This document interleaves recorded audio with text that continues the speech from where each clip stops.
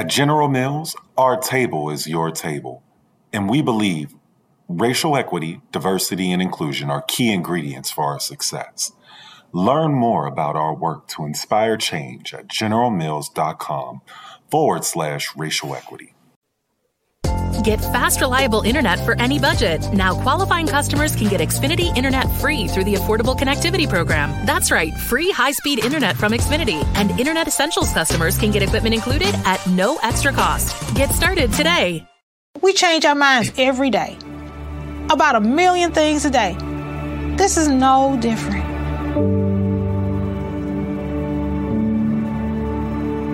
You can't be afraid to be wrong. You can't be afraid to say, you know what, I'm just going to rethink this thing. People are not dying getting the vaccine.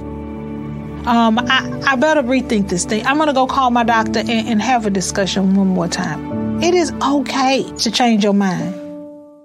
Want your boss to put some real action behind the rhetoric when they talk about making your workplace more inclusive? Find out how to hold their feet to the fire and demand diversity on the Diversity Dude podcast. Hello there, and welcome to the Diversity Dude podcast. I'm your host, Lambert Fisher, a marriage and family therapist, author, and national speaker on the topic of multicultural awareness and diversity. And whether it be through my one-on-one relationship building efforts as a therapist or my informing and empowering efforts as an author or speaker, my personal mission is to do my part to improve the world one strengthened relationship at a time.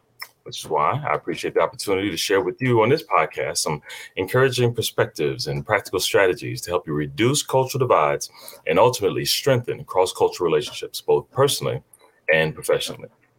Now, today, I want to do something a little bit different and share with you something that I'm very excited about, ecstatic even. And that is the fact that my book, my first book, my new book, my only book, Diversity in Clinical Practice, a practical and shame-free guide to reducing cultural offenses and repairing cross-cultural relationships, has been named as a gold winner at the Independent Book Publishers Association's annual Benjamin Franklin Awards, which is one of the highest national honors for independent book publishers. And it was chosen from almost 2,000 books across the country in different categories as well. Now, this is awesome for a few reasons. The first is that while I do love to encourage people to share their uniqueness around the world whenever possible, and I'm grateful I had the opportunity to do so myself, it is very encouraging to receive a vote of confidence from those who literally read thousands of books and have concluded that this book has the potential to stand out from the crowd and impact many. The second reason is that while I originally created this book to support and equip my fellow mental health professionals, I made it so practical and applicable that it can be immediately applicable as a resource to any helping professional whose goal is to more effectively meet a greater variety of needs for those whom they serve.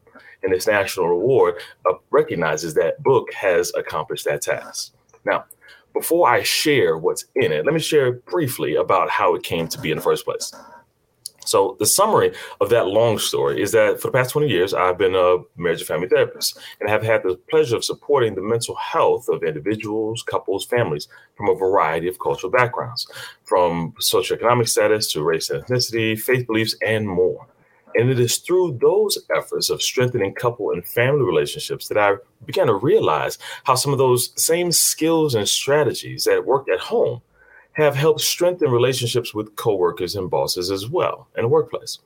Not only that, but many of the same insights that have helped spouses learn to go beyond coexisting and tolerating their partners with inconveniently different needs, wants, and desires, often leaving them feel as though they're married to someone who's from a different planet, were also helpful in helping strengthen relationships with colleagues, bosses, and customers who are from different communities with culturally different ways of being and seeing things in life and identified as well.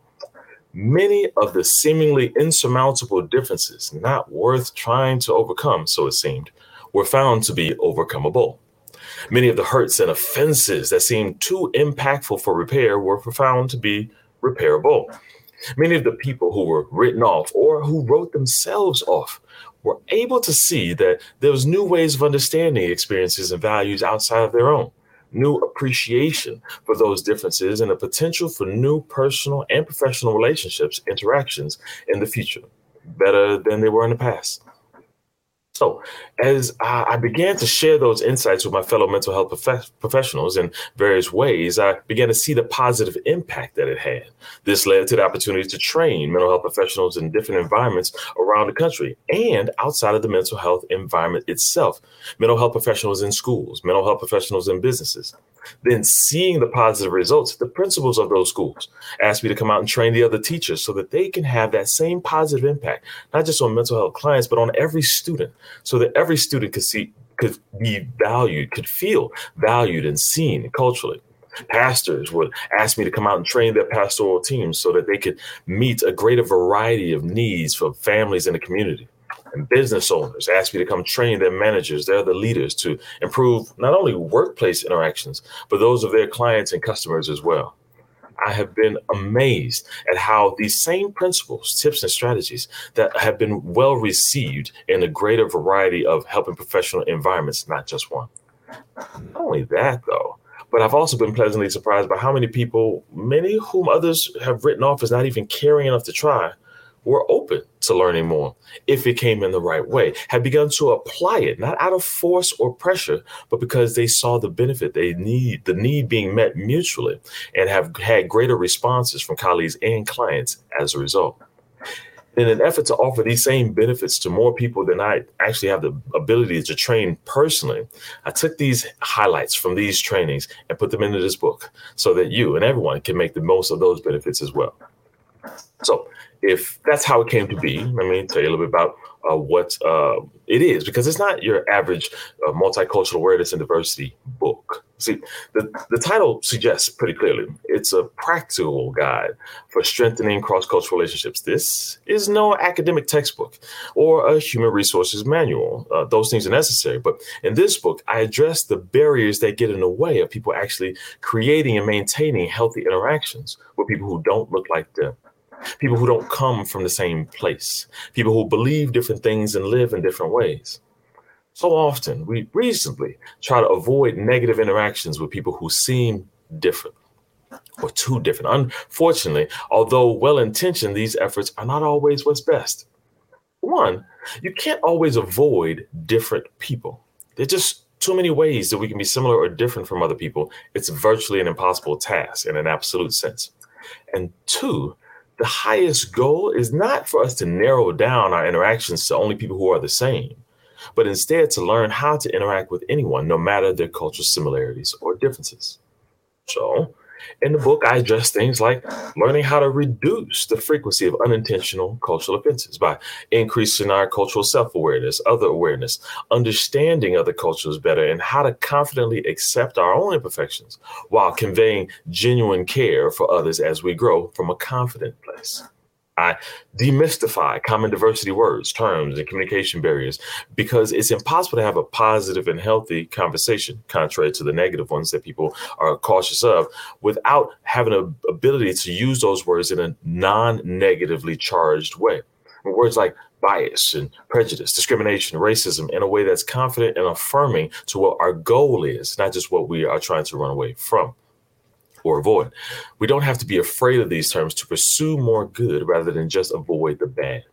And most importantly, in the book, I discuss practical strategies for how to respond after offenses occur in such a way that the offense doesn't have to automatically end the relationship.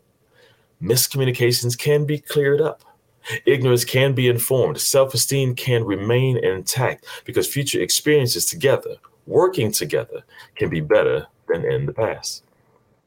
So, what makes this book different from any other diversity, equity, inclusion, and belonging book out there? Well, for one, it's more positive and shame-free than anything I've seen before. Many trainings are negative, focused on blame, owning negative intentions, faults, and shame. Maybe you've been to one of those. Mine is shame-free.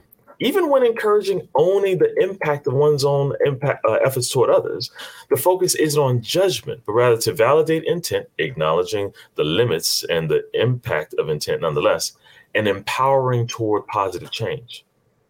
It's also relationship focused. I bring my marriage and family therapy side in it throughout the whole thing because many workplace training focuses on policy and procedures with an emphasis on the punitive punishments and consequences of those negative behaviors. Acknowledging the necessity of those policies and procedures, this book focuses on the people behind those policies, the people those policies and procedures seek to support. It's a relationship-focused perspective, not just avoiding the bad interactions, but strengthening personal and professional relationships along the way. And it expands the conversation way beyond race and ethnicity. Many diversity, equity, and inclusion trainings and books focus primarily only on race and ethnicity. But since race is just one of the many ways in which we can be similar or different than others around us, in my book, I also address differences related to age, gendered identity and expression, and sexuality, socioeconomic status, faith beliefs, and more, because we are all different in some way. And instead of reluctantly tolerating those with whom we differ, we can learn to appreciate the differences between us and help others feel appreciated rather than tolerated in return. So put more simply, who is this book for? This book is for medical professionals interested in strategies for improving their bedside manner, for avoiding communication barriers, and that can limit treatment effectiveness. It's for education professionals, administrators, desiring to help students, every student, feel respected and understood in consideration of their cultural differences and uniqueness, rather than in spite of them. It's for business leaders motivated to reach out to new and existing clients in ways that help everyone feel like valued customers, making efforts to learn about their needs and meeting a greater variety of those needs in the community. It's for religious leaders, hoping to convey that their desire to understand and accept people's differences while making efforts to meet those spiritual and emotional needs, despite how they are similar and different. And it's even for politicians and community leaders faced with changing demographics and limited expertise, but who have a sincere motivation to help create healthy community interactions and bring about positive change. Not only that, this book and training is for law enforcement professionals seeking to improve not only public perceptions, but cultivate genuine interactions and making effective decisions for their own safety, as well as the safety and well-being of the communities they are asked and tasked with protecting. Basically, this book is for anyone who wants to confront fear and discomfort stemming from lack of knowledge and learn how to effectively interact with people who are different. My word for it. Here are a few comments from various helping professionals who have benefited from the book. One of them is this. One of them says, all helping professionals need this basic and guide to a greater competency and cultural sensitivity. Couldn't put it any more simply. Another one had this to say, Lambert's has a uniquely relatable way of discussing polarizing and potentially divisive cultural experiences in ways that make you feel comfortable. That's no easy feat. The way he explains situations makes the reader feel empowered to lean into uncomfortable cross-cultural encounters by offering practical strategies and guidance. This book is a must-read for any conscientious clinician who wants to deepen their work in a way that makes others feel seen and valued, no matter their cultural similarities or differences. Very much appreciated that insight. One final consideration is this. Someone says, diversity in clinical practice educates your mind, transforms your heart, and models responsible action. Filled with comprehensive language discussions, journal activities for deeper engagement with material, case vignettes of real-life experiences, this book is a must for all clinicians, leaders, and clergy. Lambert shows us how to take wise, brave, and loving responsibility for inclusion without using shame or guilt to accomplish it. I'm so grateful for all those who have contributed to getting the word out for how this book can be beneficial. After selling over 1,000 copies in the first few months, I was amazed and happy that diversity in clinical practice has expanded its reach far beyond the mental health clinical practice environments. And hopefully, this National Book Award honor will help bring its awareness to even more helping professionals in even more environments around the country and beyond. I hope you can give it a try and share the experiences of over the 10,000 professionals who have participated in my live trainings, being pleasantly surprised by how practical it can be and how it can help them improve their cross-cultural relationships. And you can do the same, all in the benefit of this condensed book. If you feel like this book might be for you, and you might be able to help overcome cross-cultural relationship barriers at work or in a home and a community, then I encourage you to find out more about the book by visiting my website at diversitymadesimple.com. You can also find it on Amazon.com for purchase as well. This is a great gift to yourself, as well as a great recommendation for your leaders and bosses, principals and business owners, as a way that they can help create culturally safe environments for yourself, for them, and everyone you encounter.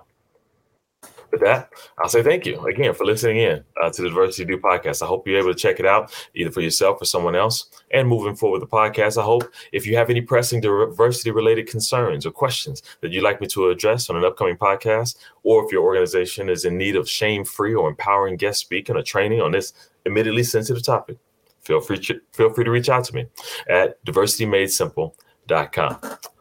I hope to address as many topics as possible to help you improve as many relationships as possible.